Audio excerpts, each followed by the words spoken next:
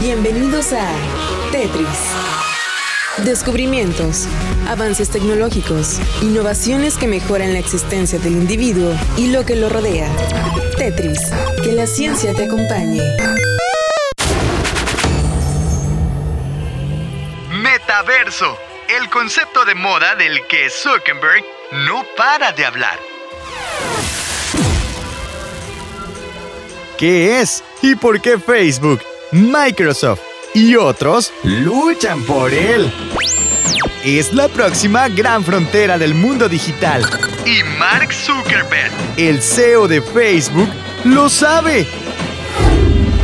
El metaverso es el nuevo concepto sacado de la ciencia ficción. Cada vez abarca más titulares y concentra más inversión de grandes empresas como Facebook, Nvidia o Microsoft. El metaverso es el universo virtual que amplía el mundo físico al digital. Es como los videojuegos y tiene alguno de sus elementos y estéticas. Pero esta réplica de la realidad no está diseñada solo para jugar, sino para hacer cosas cotidianas como socializar, trabajar, asistir a conciertos, ir de compras y demás. Una de las claves del metaverso es la realidad virtual. Es decir, este nuevo mundo digital tiene que ser inmersivo. Debe permitir a sus usuarios interactuar con él, como lo hacen en el mundo real.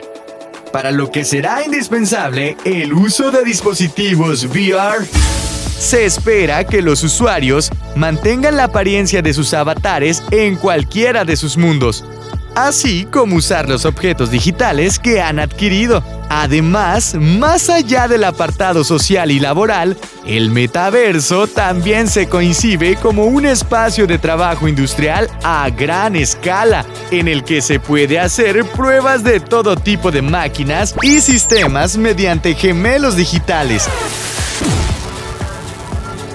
En definitiva, el metaverso es una réplica del mundo real en virtual, con el que se podrá interactuar igual que lo hacemos con espacios, objetos y personas físicas.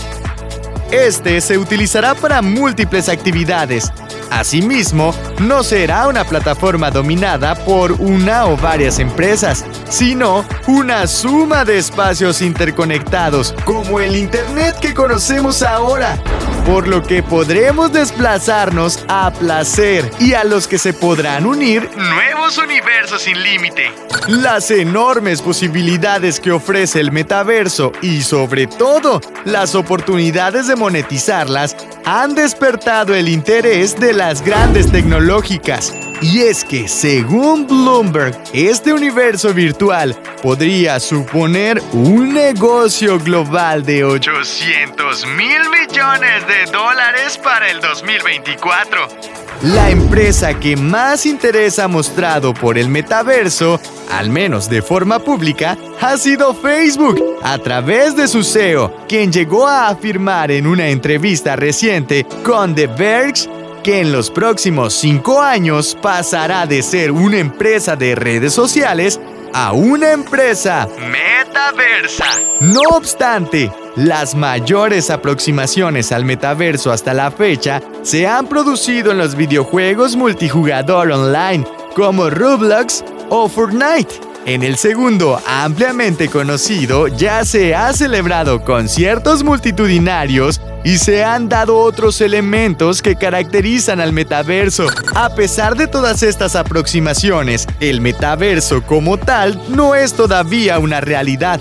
Hace falta unos años de desarrollo y resolver algunos problemas importantes. Las distintas partes aplicadas en el desarrollo de esta próxima frontera tecnológica también advierten que su implantación no será radical, sino paulatina, por lo que se irán introduciendo poco a poco plataformas, elementos e interconexiones hasta que en un futuro se pueda hablar de un metaverso como tal.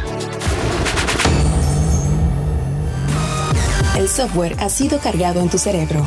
Ahora puedes usarlo y compartirlo. Esto ha sido todo en Tetris. Te esperamos en la siguiente emisión. Tetris, que la ciencia te acompañe.